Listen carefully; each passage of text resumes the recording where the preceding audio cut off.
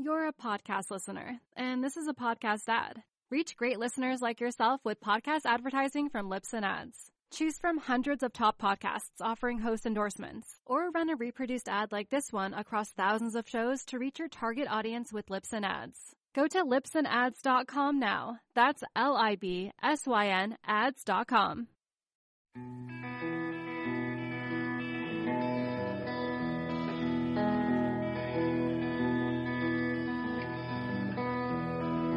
How can I proceed with these?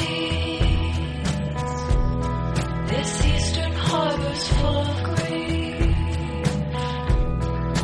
All my heavy dreams. Welcome back to the show. This is your host for Surf Splendor, David Scales, as always. And in today's episode, I have a conversation with Matus Wetsuit CEO and co-founder John Campbell. We talk about what it takes to launch a small business, the necessity of authenticity and branding, and how to navigate growth while honoring your core values. Interesting stuff that I think really Matus is right in the thick of currently, but also areas that I've noticed personally that I think that they've strived in since their inception 8 years ago. It's tough enough just to bring a first quality product like the Matus Wetsuit to the market, but scaling is something that it seems a lot of surf brands struggle with.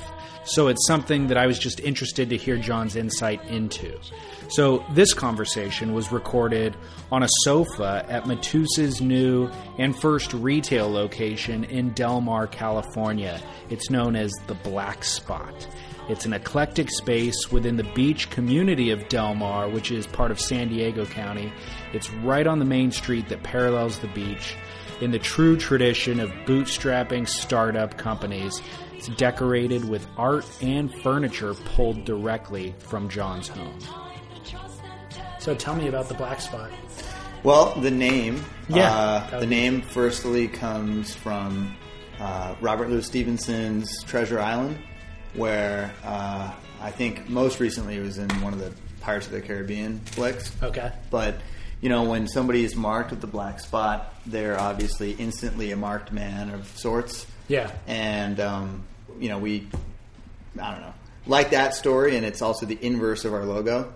Oh, okay. So you reverse it and take the negative, and boom, you know, you have something that sort of resembles a black spot. Sure. And I think that to one day envision there being at least one other black spot in some other, you know, place where Matus has a little bit of traction and community and following. I think that that's definitely part of the vision. Where would that space be ideally?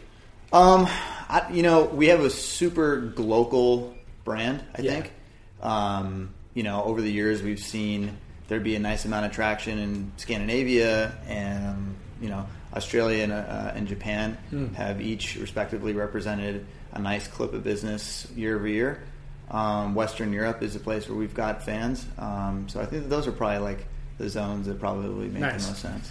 I love the brand. Like, I think you guys have done a fantastic job with branding and kind of conveying the ethos of what the brand's about. But then every little image that comes out related to the brand showcases that ethos. You guys have done a really good job with that stuff. No, thanks. I mean, the word Ichiban, to take it all the way back to the beginning, is the driving force of what we're doing. Sure. You know, it's like, don't set out to do anything unless you're fully committed to do a great job with it. Mm-hmm. You know, the last thing you ever want to be accused of is half-stepping something that you're claiming is your passion. Right. And the word Ichiban is obviously, you know, on 8,000 different sushi restaurants and a few brands of beer, I'm sure. But at the same time, it's also just kind of like a tongue-in-cheek way of saying that you're dedicated to being the best at what you're setting out to do. And for us, it was, I think, an exciting opportunity to be able to make a best-of-breed product that just so happened to have been a wetsuit. Sure. But we've never viewed Matus as strictly as a wetsuit brand, or necessarily even as a quote-unquote surf brand, because really these days, who knows what that truly means. Yeah. Instead, we wanted to be known as a organization that goes out and does great things. Yeah. Awesome. Well, I think that term Ichiban's almost lost its meaning because it's so overused. So I was glad to see that when you use it, you kind of redefine it for the reader. Thanks, man. You know, I think that's smart.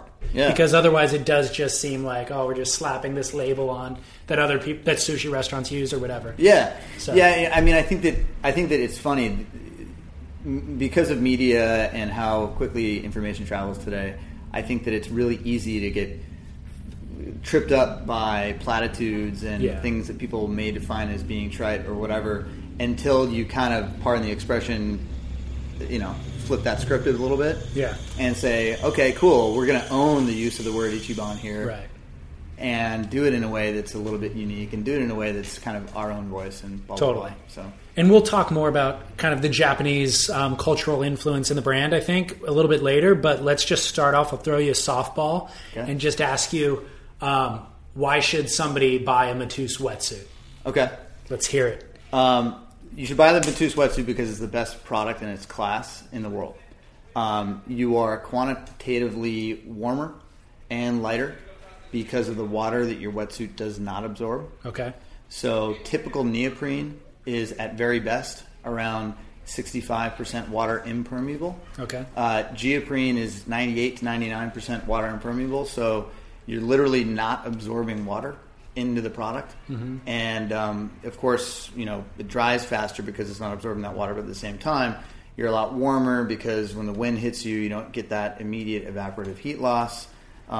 It's just a bulletproof, function-first product. Awesome. What is geoprene?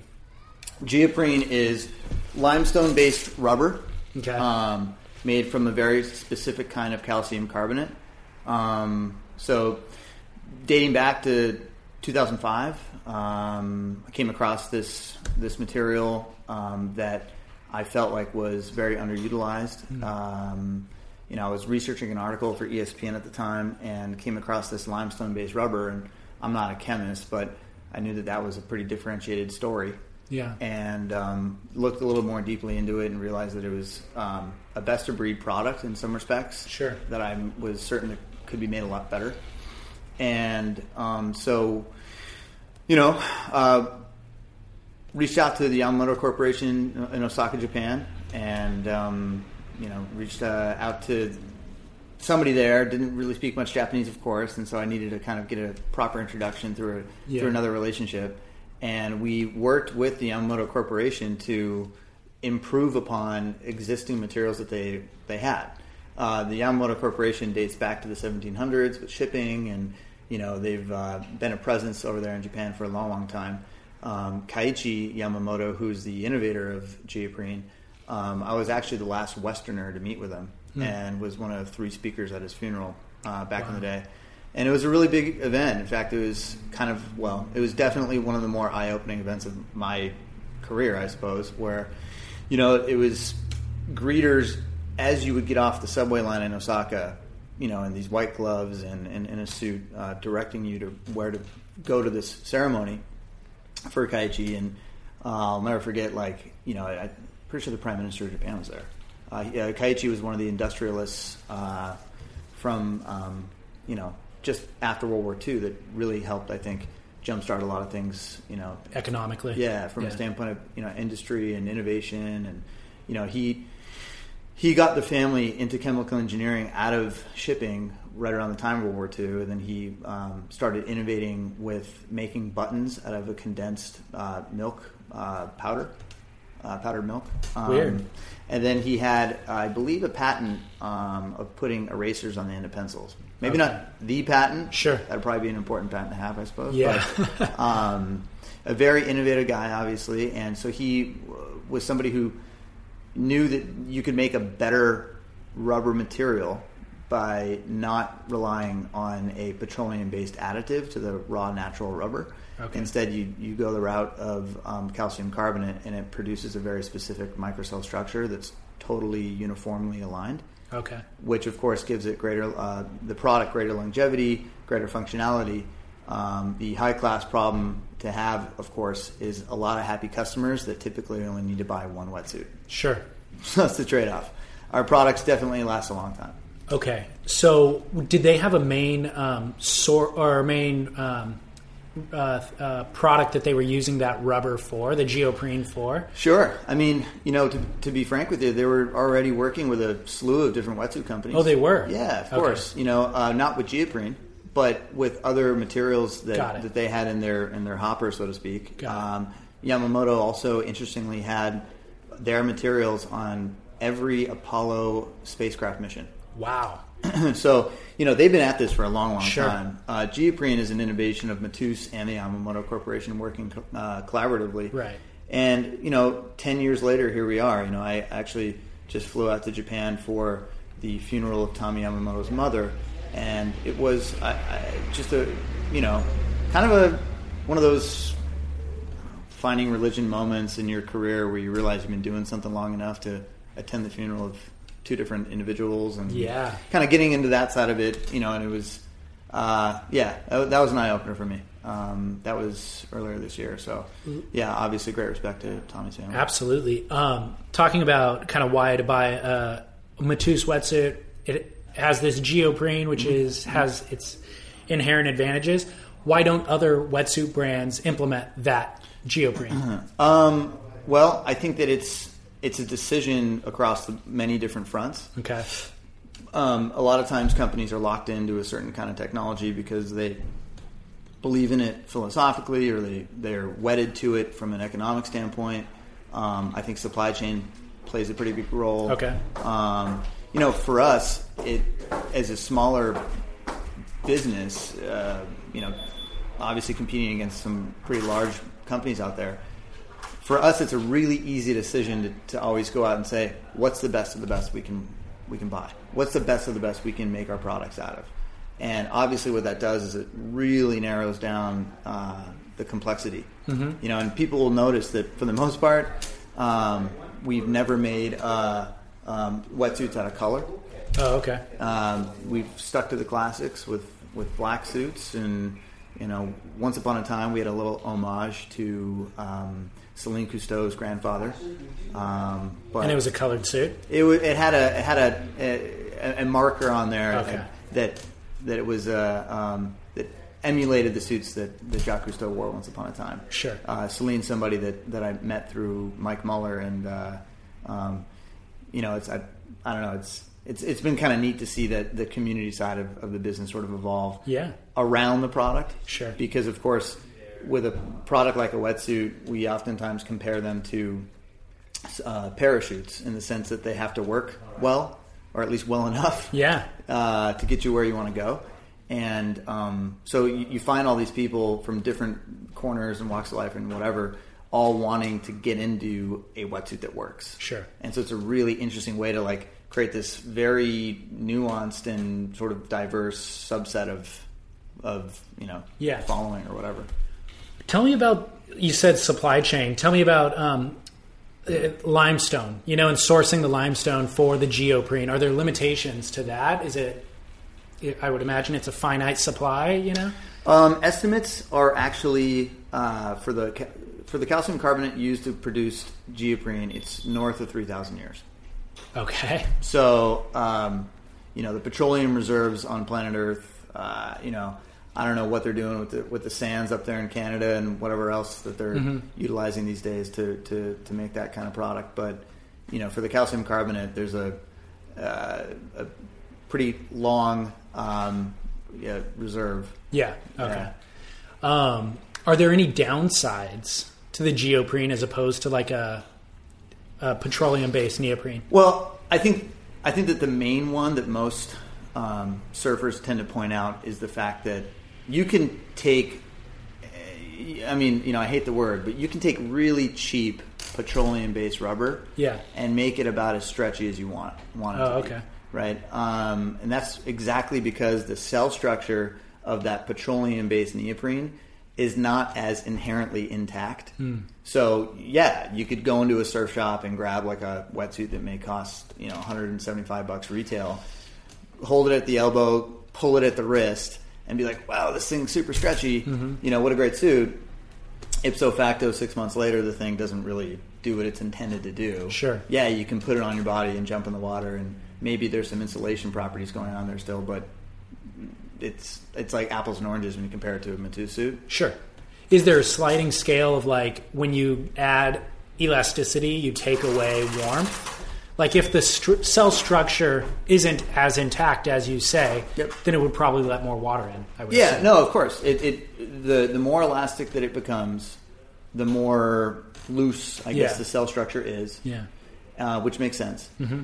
And that, of course, then means that you need to have some sort of battery in there, which companies, of course, do, or like wear some sort of like, other fleece type product to keep you warm. I mean, and the whole point of a Matus product is less is more. Sure.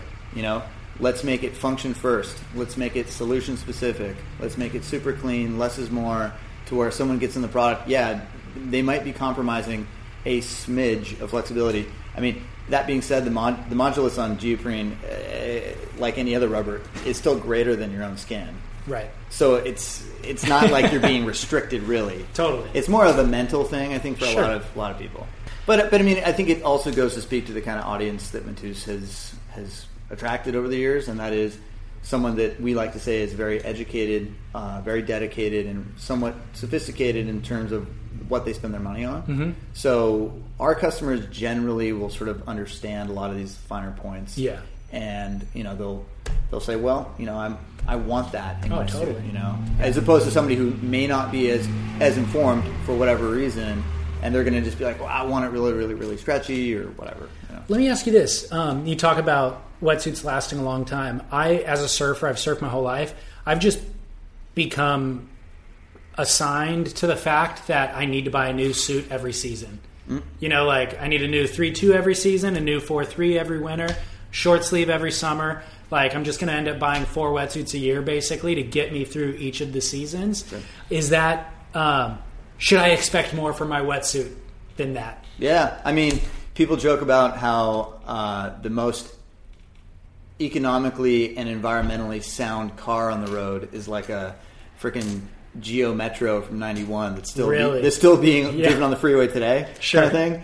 And I would never, of course, compare our products to the Geo Metros. Far more like a I don't know, Rolls Royce or something like that. But yeah, I think that I've noticed so many of our most loyal customers have got a very seasoned yet intact and perfectly functioning quiver of Matus wetsuits. Really? Where they got a vest, they got a jacket, they got a spring, they got a steamer, then they also have some sort of full suit. Good. It's not a full suit with a hood too. Yeah. And they realize that season in, season out, these are products that don't need to get fully replaced as much as they may just want to like freshen up if we've come out with a better sort of fit or stitch or whatever. Sure. And I mean, I think that being that we're kind of heading into year 9 here, the amazing thing is only just now, and we were having this conversation in the office just yesterday, Matt Larson and myself, he's one of the other founders,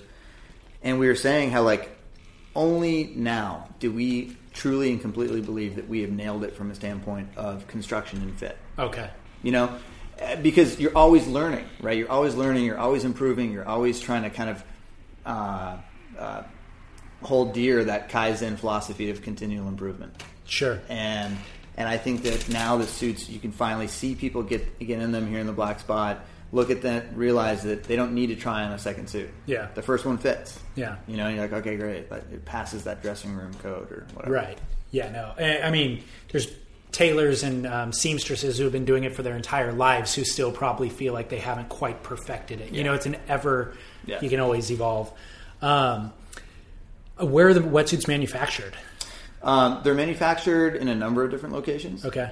So Japan, Thailand, a number of different locales. We, working on some other locations here domestically that I think could be really exciting. So yeah, I'm always interested, just like in. I guess we should probably get into your kind of genesis story for the brand, but also about running a brand in Southern California and growing a brand in Southern California, and specifically in the surf industry, I think has its own unique challenges. But I guess let's start with that. What is the genesis story, your genesis story with Matus? Okay, so I grew up in San Diego, in Encinitas and Del Mar, and I went to Torrey Pines High School, class of 99. Tony Hawk was class of 87. Nice. He actually came to my third grade classroom and did an ollie over Principal Ludwig. What? Yeah, it was amazing. If Tony Hawk ever listens to this, hopefully he remembers that day where he like ollied a principal. Ollied a principal, and the principal had like his thumbs up and had like all the gear on and everything. That's like, awesome. Yeah. No, it's so badass. never happened today. Yeah. No. It was incredible. And so I grew up in this neighborhood, obviously surrounded by the quote-unquote action sports business, but being a total outsider to it because I was a total jock. Both sides of my family came to San Diego via the military. Oh, okay. My dad via the Navy. My mom's dad was career Army. And everybody in our family was a real big jock, you know? Yeah. And so I played football and ran track in college over at Dartmouth. Go Big Green. And graduated from Dartmouth in 2003. Started working for the ex-CEO of MasterCard, this guy Pete Hart, who's a really interesting guy. He almost, I was told, almost became the commissioner of baseball once upon a time. Really? Yeah. What were you doing with him? What was the startup? It had to do with affinity credit cards. Okay. Well, a two plus factor authentication that, in my view, had a real affinity credit card type play to it. What was your role with the company? Just wearing a lot of hats like you would at a okay. tech startup. Okay. So, going out and pounding the pavement to find backers and potential partners and things like that. Sure. And so as a result, I ended up developing a bit of a dialogue of sorts with this guy named Bernie Tolbert, who at the time was the head of security for the National Basketball Association. Oh, okay. And Bernie helped me get in touch with some people over there, and there was this event in Los Angeles called the NBA Technology Summit. It happens every year during the All-Star weekend.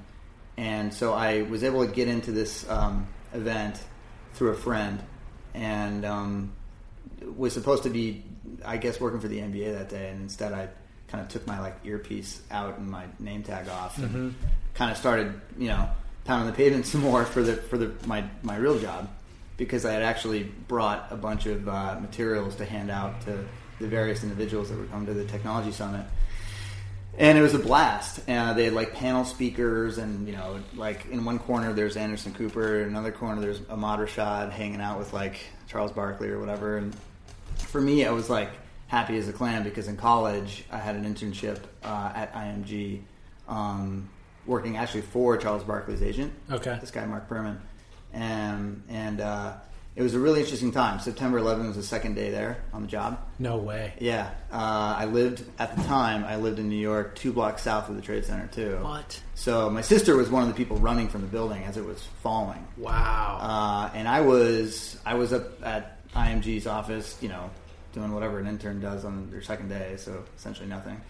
And all these people were walking uptown, and everyone was kind of watching what was going on. It was pretty surreal. So in any case, I can talk more about that. But at this event, I was kind of surrounded by a lot of the things that I had kind of seen a bit of at the internship and whatever. And one of the speakers was this guy named John Skipper, who I think today still runs ESPN's networks. And he was an English major. I was an English major back in the day. And he made a little quip about something, I think it was George W. Bush related.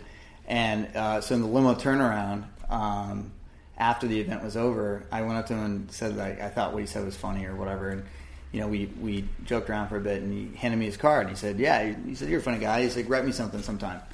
And so I said, "Okay." And I wrote him a little short story about how I went to that event that day and failed to get into any of the cool after parties, and instead just got pretty darn drunk with Allen Iverson and a bunch of guys that were hanging out with him that night at the hotel bar.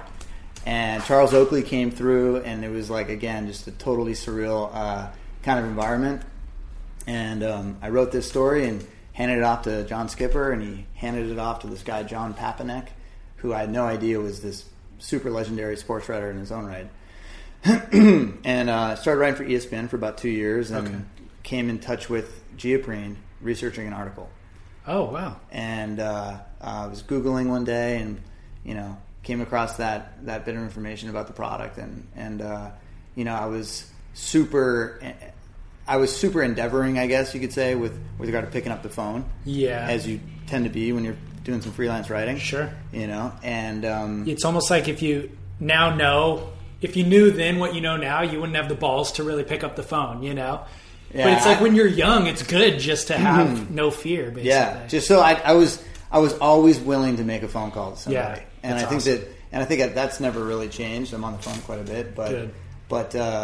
That was kind of the genesis in terms of coming across this technology, realizing that it really had the opportunity to be something different. Mm-hmm. And like I said, growing up in San Diego, definitely on the periphery of surf.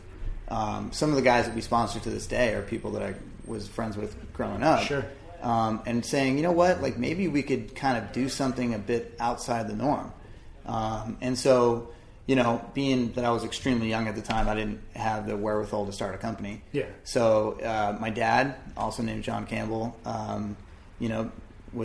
was there, and Matt Larson, who to this day helps run Mitch's Surf Shop. The three of us kind of partnered up and got this thing rolling.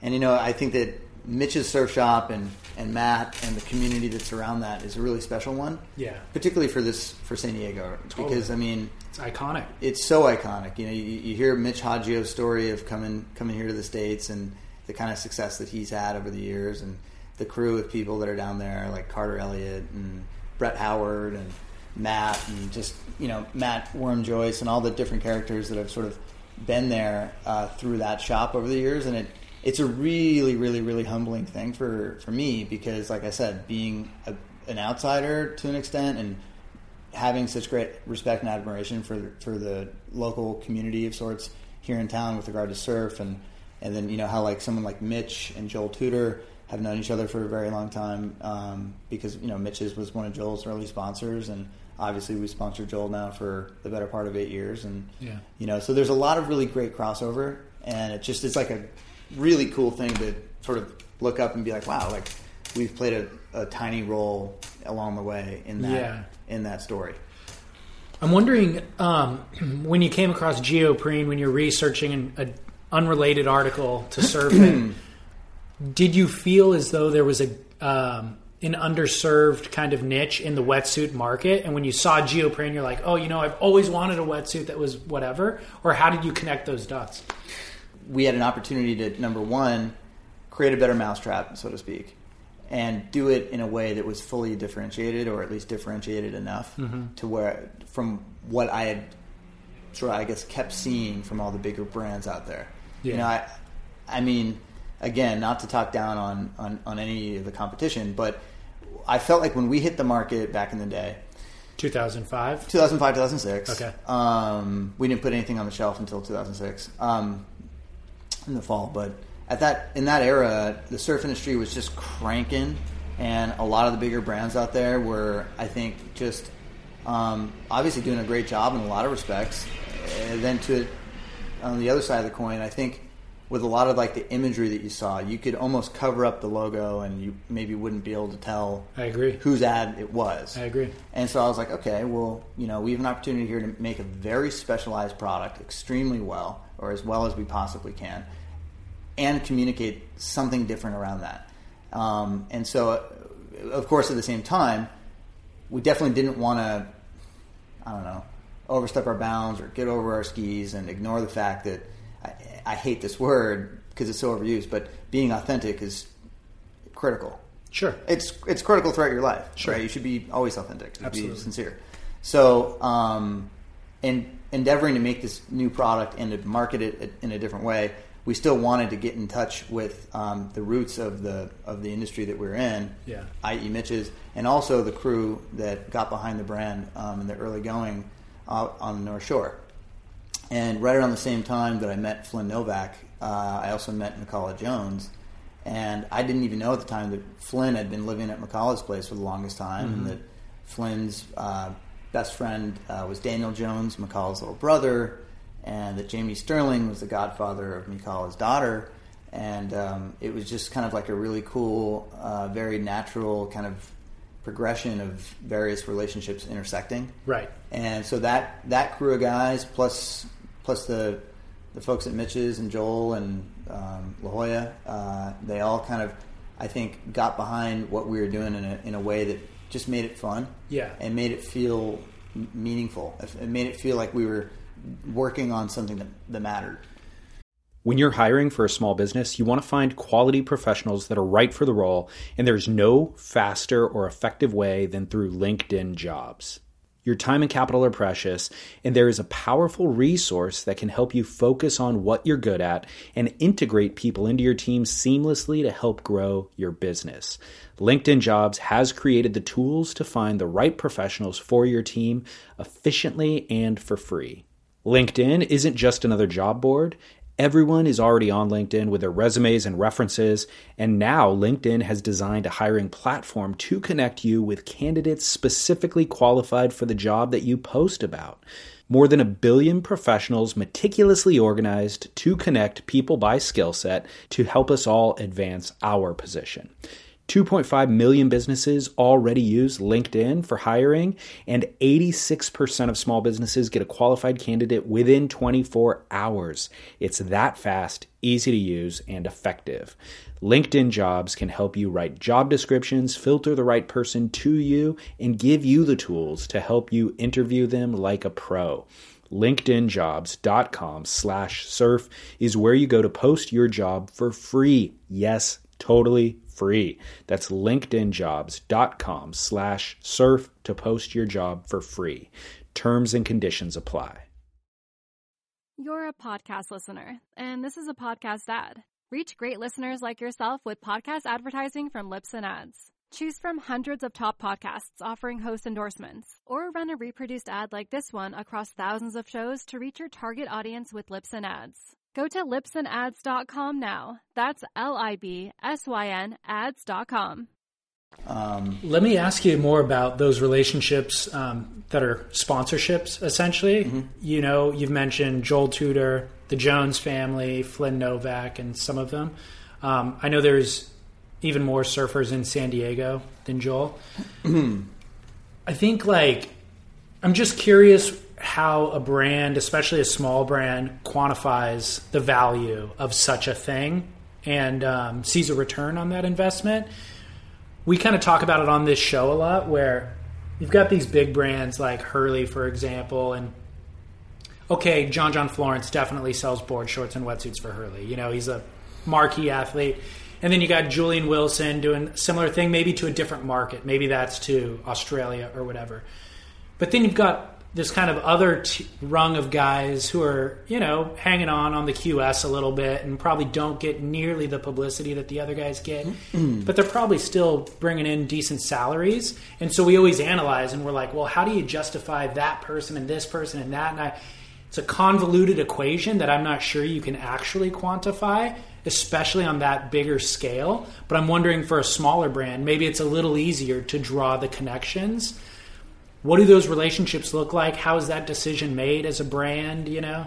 Yeah, I think that, you know, once you get to a certain scale, like if you're out there selling footwear, you know, if you're selling basketball shoes, you need to have a few NBA All-Stars wearing the product. Yeah. It's almost like you don't have to unless somebody else sponsors that athlete. Well, I was going to say, yeah, perhaps.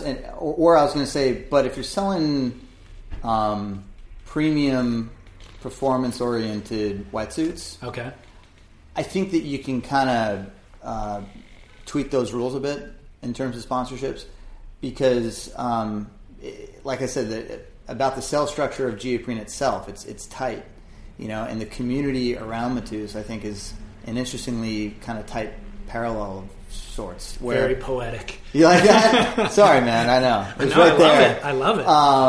But yeah, I mean, I think all the people that we sponsor and quote are really, I think that everybody who's been around our brand knows that we absolutely always make our best efforts to have the Matus family stay as much intact as it possibly can. You know, all the people that I've kind of helped our brand get to this point, a lot of them are owners in the business to a small extent. people that I would love to see, obviously, with us, end quote, for the next 20 years. That's kind of how I've always viewed our representatives. People use the word ambassadors or advocates or something like this. I think we've got great people that represent our brand. Yeah.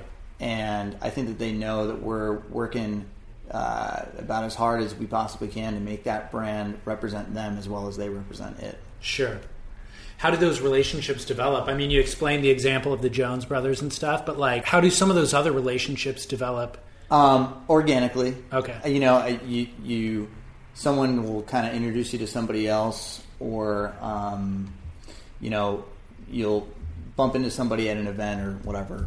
And I think at the end of the day, you make that decision as to whether or not that individual is somebody that you would want to have a beer with, want to invite over for dinner, want to introduce to your mom. Mm-hmm. I mean, and if you can check all those boxes and you have a good time with them and you kind of feel like you've got that truer, deeper appreciation for who they are as people, then it's like a no-brainer. You want them in the product, they want to wear the product. It's like a true partnership. Yeah, I think everybody seems perfectly aligned with the brand that I've seen. Everybody that represents the brand and everybody I've talked to actually affiliated with the brand sings its praises. We did an episode with Todd Glazer at some point.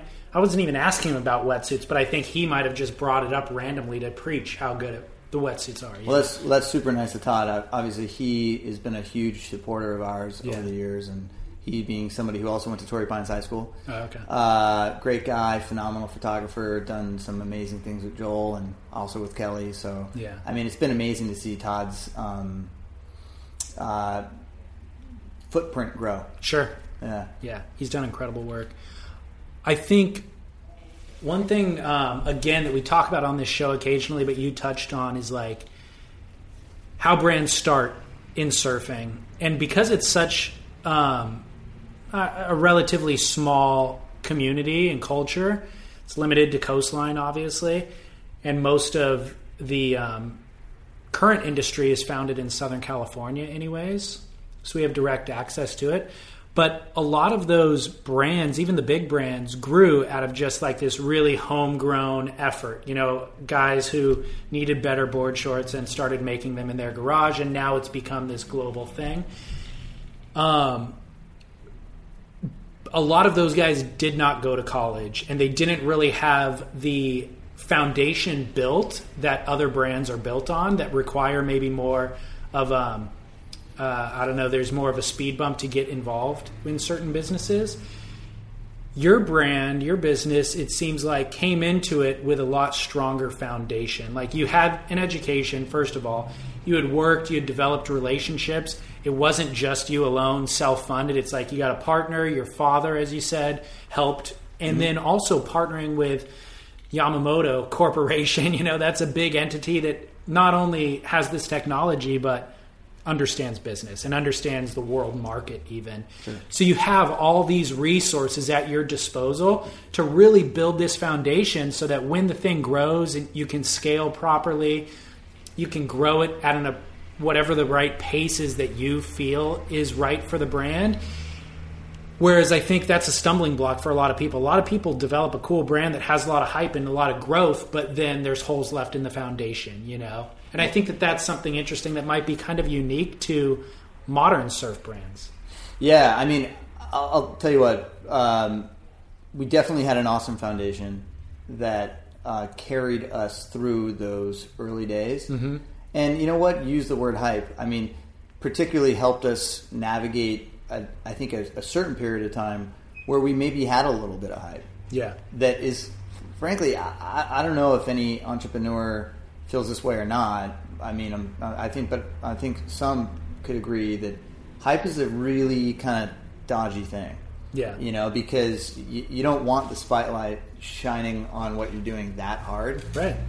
Because when you're trying to make everything continually better and better and better, you don't want to maybe magnify things that you're not done cooking yet. Exactly.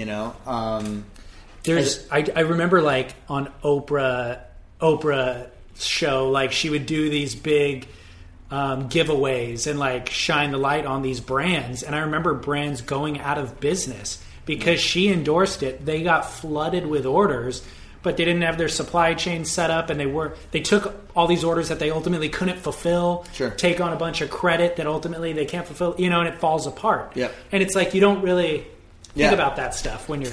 No, you don't. And obviously, Mike Tyson has this great quote that I think perfectly applies to business, in that everyone has a plan until they get punched in the face. Or everyone has a business plan until they get punched in the face. Totally. And so I think that for us, we perfectly executed, I would say, our initial runway. Yeah. I mean, we had our first acquisition bid about 13 months in. Really? Yeah. Which is super exciting. Yeah. But at the same time, I mean, when you're 13 months into any kind of organization, especially one that you're bootstrapping, you got a lot of work left to do. Sure. And a lot of what people see is just sort of what's on the hood ornament type stuff. They're not looking like as deeply under the hood, because at the time, Matt was holding it down at Mitch's. My father was obviously, non-operational. Yeah. And I was kind of working the phones. Yeah. So, in many respects, we were trying to almost, I think, hide to an extent from our brand becoming a little bit more out there and outward. I actually enjoyed it when I would hear people tell me who owned Matus. They'd say, "Oh yeah, they're a spin-off of this trading company in Japan. It's kind of interesting." But, because we were always trying to kind of keep some level of smokescreen going. Sure. In the early days. Let me ask you, what has been the biggest challenge? We talked about things that you navigated well that are challenges for other people. What's been a big challenge for Matus? Well, when you talk about like growing an organization, especially in the consumer sort of oriented field that we're in, sure. Right? You got to keep that story going. You got to keep that intrigue going. You want to maintain that level of gravity and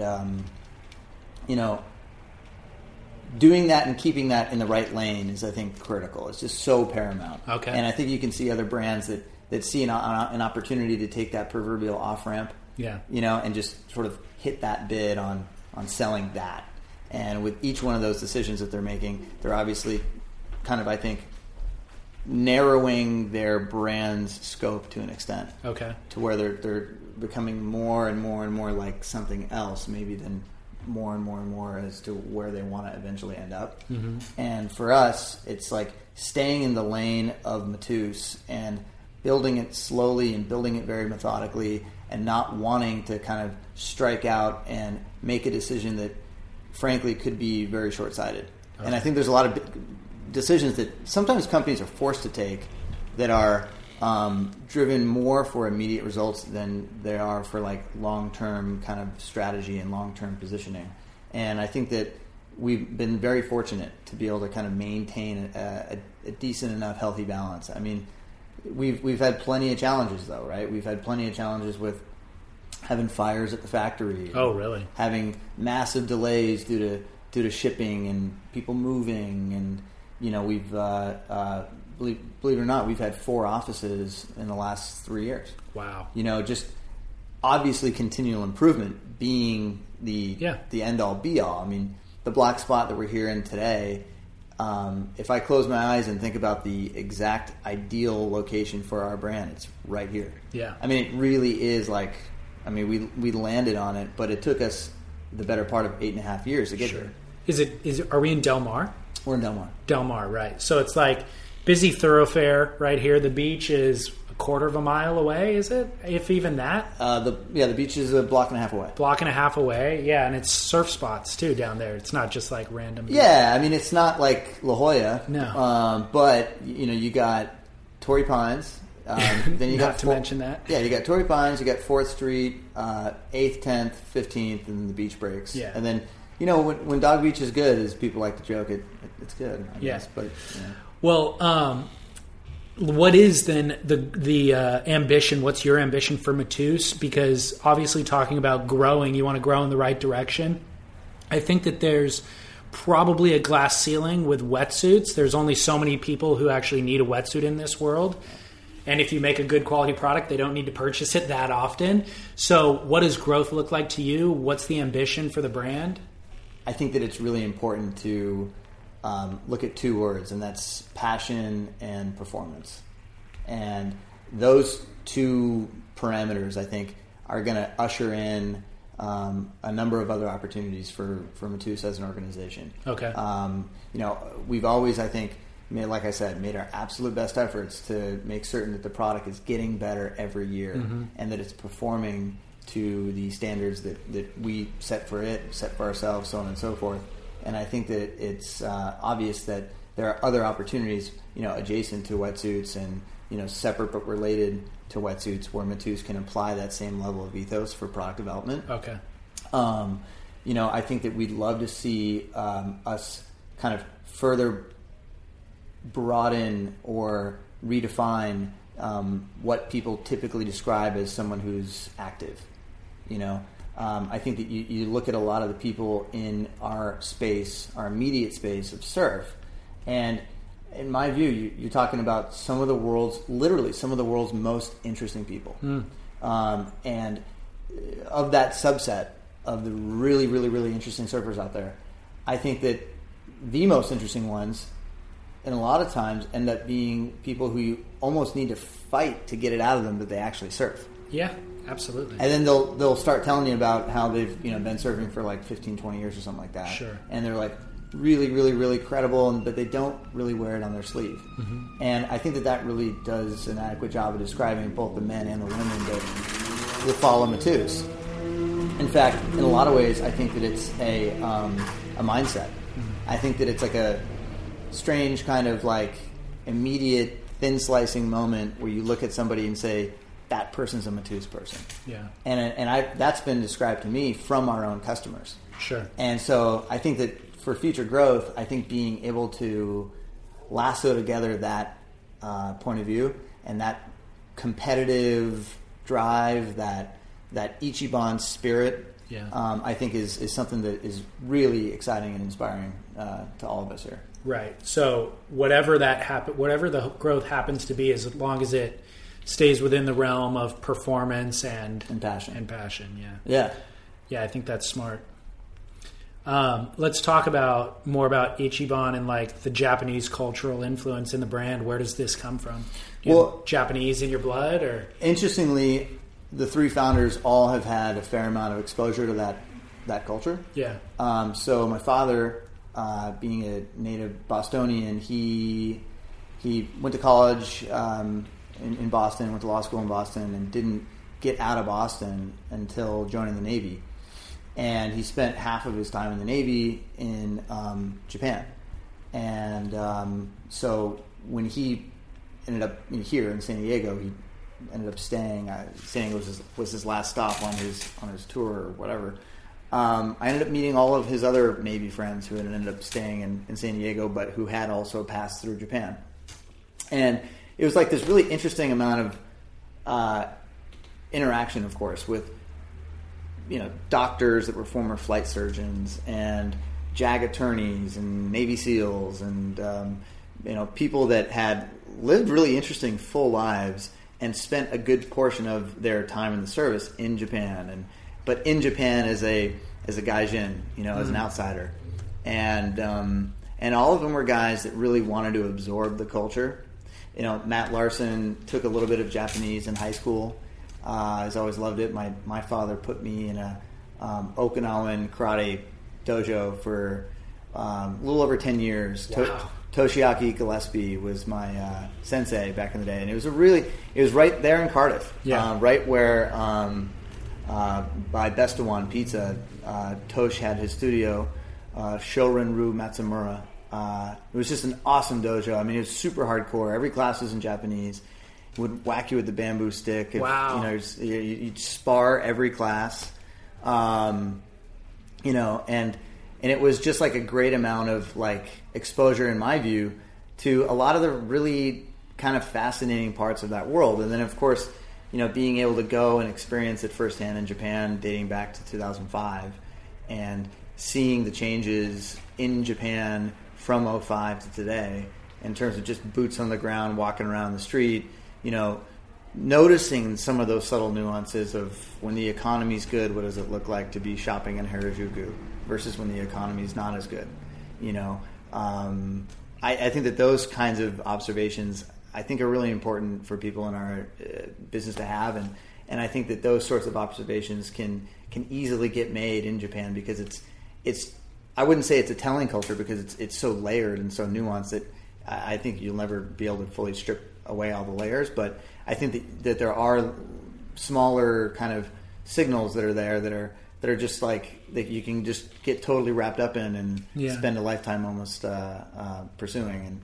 And so I think that a lot of the Japanese, clearly being Ichiban, clearly the Kaizen, continual improvement type thing. Back in the day in college, one of my professors introduced me to the concept of wabi-sabi. I'm not sure I know what that is. Yeah, wabi-sabi, W-A-B-I-S-A-B-I.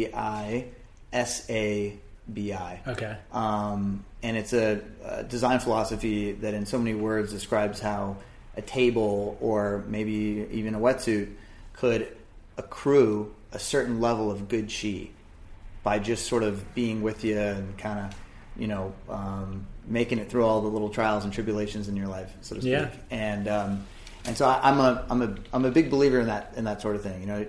When people talk about buying less and spending more on quality items, I think that falls smack dab right down the fairway of wabi-sabi and that kind of philosophy. Yeah, the amount of intention behind the product, not just the physical product itself. Yeah. And you and I became connected through Justin J., whom we did an episode with, and we talked about that as well, of just how people ingest photography, and the same image on Instagram doesn't have the same value as the exact same image on a printed leather-bound book.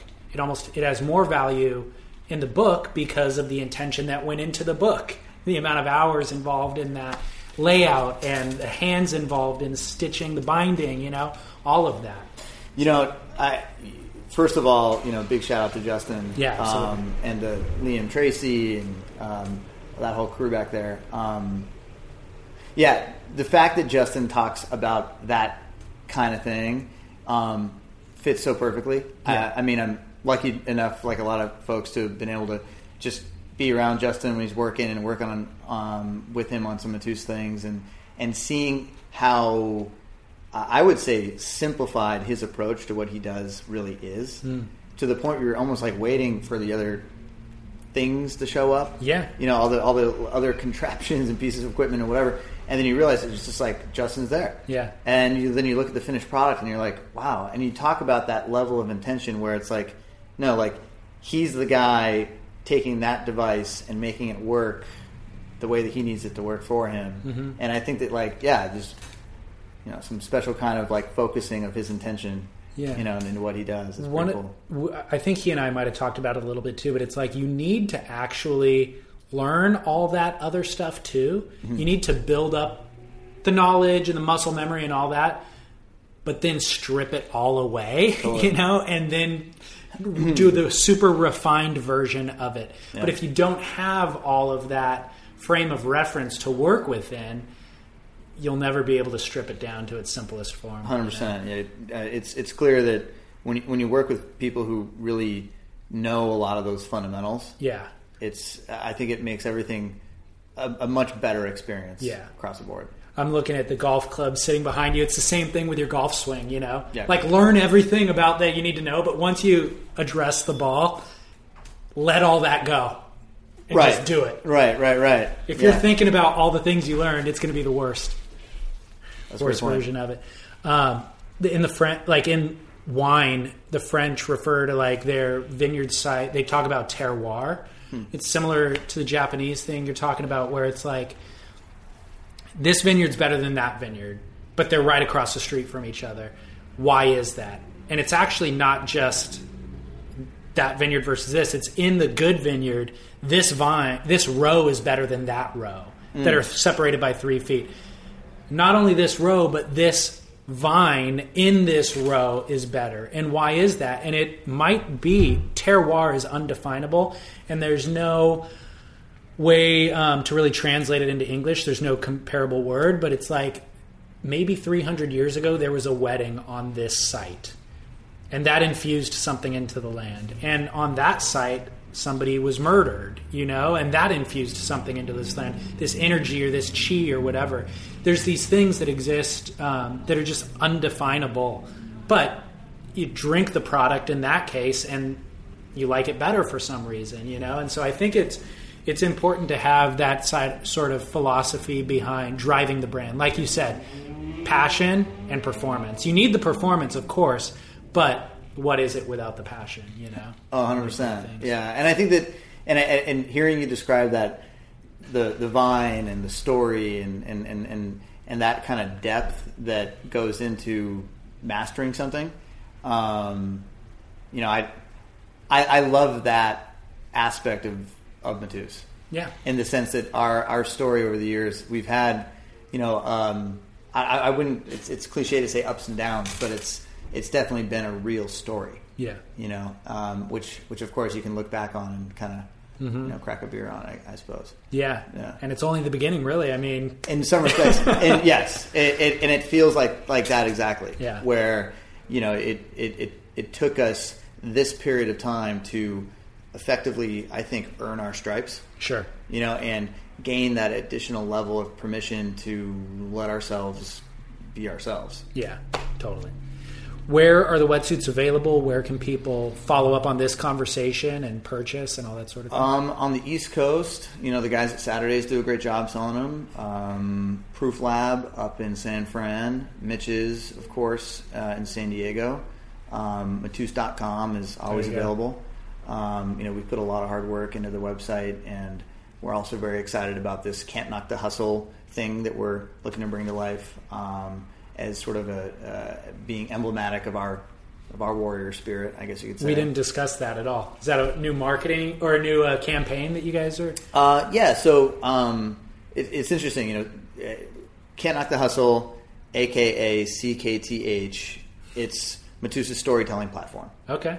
I met this guy, John Ward, of Icon 4x4 back in the day at a party that some name dropping here, but why not, right? Sure. At a party that James Peirce put on back in the day, and this guy John had just like this amazing amount of energy, and had a great time hanging out with him, and he mentioned the fact that Mike Muller was into Matus, and so Mike and some of his friends like Sage Vaughn and this other guy Neil Kellerhouse really kind of got behind not only Matus, but were able to sort of, I think, probably see a lot of what they were doing on a daily basis in what we were doing. Sure. Obviously on a younger, more nuanced wetsuit scale. Sure. But over the years, what has definitely carried us through each and every one of these office moves and critical decisions and navigating something that kind of pops up on your radar, you have to kind of like course correct or take some evasive action. It's that word hustle, and it'll carry you through, right? Yeah. I mean, even if you need to, win ugly, as long as you're still hustling enough to win, you're going to survive to fight another day.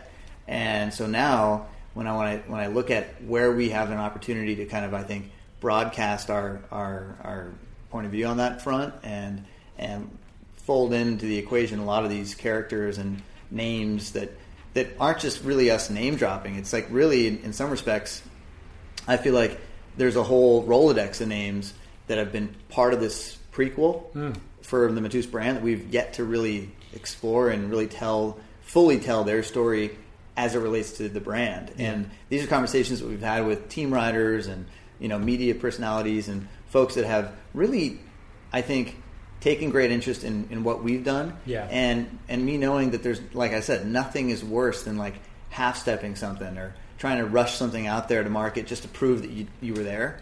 I think that what's really unique now about our positioning is the fact that we can not take our time, but we can kind of take a step back and cultivate like, hey, whose story do we really want to tell and why? Yeah. And we have a cool project happening right now that touches on a lot of that I believe will open up the realm of opportunity in other similar projects with other kinds of people, whether or not they're young or old, to the Matus brand. Well, good, because that's another thing we talk about on this show, especially with like competitive surfing and the World Surf League, that they don't take time to cultivate the stories. Like, what do you really know about Joel Parkinson or whatever? I don't know anything about Joel Parkinson other than his sponsors, you know? So they need to slow down, take the time, and really cultivate these stories. Yeah. And I think that the way that society has gone has become just like a mile a minute, and like Instagram, and everything needs to be instant. But I think that's a fad, and that's a trend that is going away. And that really what people want is connection, and quality product fits under that too. They're willing to pay a premium for a quality product that has intention, has a story, all that. I mean, honestly, that's exactly what this podcast platform is. You know, it's awesome. The antithesis of Instagram. It's like, Right. Let's get to know people. Totally. You got to commit to it. Yeah. But yeah, so I think that approach is right, and creating kind of a storytelling platform is smart, because you're right. You're not doing your athletes any service by not telling their story, you know, and they're not going to be able to do the brand a service if you're not allowing them to showcase their personality. So it's a wise investment in your investment. Yeah, no, thank you. I'm excited. I'm excited because I think that we can really lean into that and really take ownership of that phrase. Yeah. So what does the platform look like? Is it video? Is it text? Is it? yeah, it'll be, you know, the ultimate goal is to see it be able to be adaptive enough to filter into all the various, you know, feeds or channels or whatever. Sure. And at the same time, stick within those two parameters of passion and performance. Yeah. You know, we have that first project touches on a couple stories that I think describe that warrior spirit, to describe that greater commitment to something. You know, right now we have a tab on our existing website where it says CKTH, and we actually made this piece about Fred Marinello, my art teacher in high school. Really interesting guy. From immigrant family in Connecticut, went to Rochester Institute of Technology, Fulbright scholar, got out of school, was disenchanted with the commercial art world, and then I think he was like the 37th person to join the Peace Corps. Oh, wow. And then after the Peace Corps, decided that he was going to fully invest in living a more visceral life in order to become a real artist. And so then he enlisted in the Marine Corps during the 1968 Tet Offensive to be a combat engineer. So he wanted to, you know, he saw a lot of combat duty, but effectively was building a lot of dams and bridges at the same time. And when he got out of the Marines, he helped found Torrey Pines' art program and ran it for 34 years. And, you know, he is a great example of can't knock in the hustle, right? Yeah. I mean, you know, he obviously saw something he was passionate about, and I think did about as good of a job as you could to perform at a high level for a very long period of time. Yeah. You know, and so, yeah, it's stories like that, the spirit like that, which of course exists in every great artist, every great athlete. Sure. You know, it's. I think that one of the coolest things about to talk about, you know, the idea of competing is, of course, that if you want to win, the work ethic and hopefully the talent there is sort of the given. Sure. You're working with whatever talent you have, so that's, you know, and then whatever work ethic you can put against that, you know, it better be, you know, your 110%, so to speak. But on top of that, it's like, what sort of passion do you have? What sort of self-expression are you going to give yourself the ability to kind of put out there, regardless of what people think? Yeah. And of course, therein lies the, hey man, you know, it's hustle. And that's the difference between the world champs versus the other guys on the world tour. It's like, yeah, they're all peak performers. They all have that level of talent. But what's the next step is the drive, Right. You know, the passion. Right. That's the difference between Kelly and another guy. You know? Yeah, and you know, I'm frankly super thrilled to see what he's done, what Kelly has done to sort of be a pioneer of sorts, of course, throughout his career. Yeah. Right? Back and forth, of just continually, I think, staying true to all the things that surfing holds near and dear, and at the same time really breaking the mold. I mean, you know, How do you not respect that? Totally. Sweet, dude. Thank you. Yeah. Awesome. Thank you.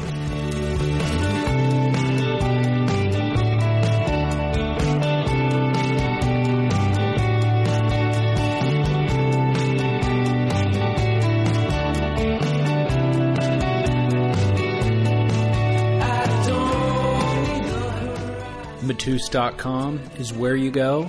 We'll have a link and some prime photos and videos related to our discussion, including that video of John's high school teacher, Fred Marinello. All that stuff on surfsplendorpodcast.com. You can also find all 81 past episodes of Surf Splendor archived on our website completely for free. That includes past episodes with Tom Carroll, Tim Curran, Tom Morey, Chaz Smith of Beach Grit fame, surfboard shapers, photographers, publishers, all manner of people related to surfing. And while we produce and publish the content completely for free, we do ask that you help spread the good word. The more listeners we have, the easier it is for us to attract big guests to sit and spend an hour of their time talking to me. So tell your friends, share it on social media, rate and review the show in iTunes, keep the snowball growing. Thank you. All right, we are in the thick of this Bells Beach event right now. It is as strange and unpredictable as the Snapper event was. I could not have been more wrong about my predictions as to what would happen that we discussed on last week's episode. Felipe is steamrolling. Nat Young is back on top, which I think is actually really great to see. I think that's really part of the allure of professional surfing, is that it's really just full of surprises. So, anyways, my fantasy team is shot. I'll look forward to recapping it all on next week's episode of Surf News with Scott Bass. But until then, this is your host for Surf Splendor, David Scales, saying thanks for listening, and reminding you to go rinse it all off in the ocean and shred on.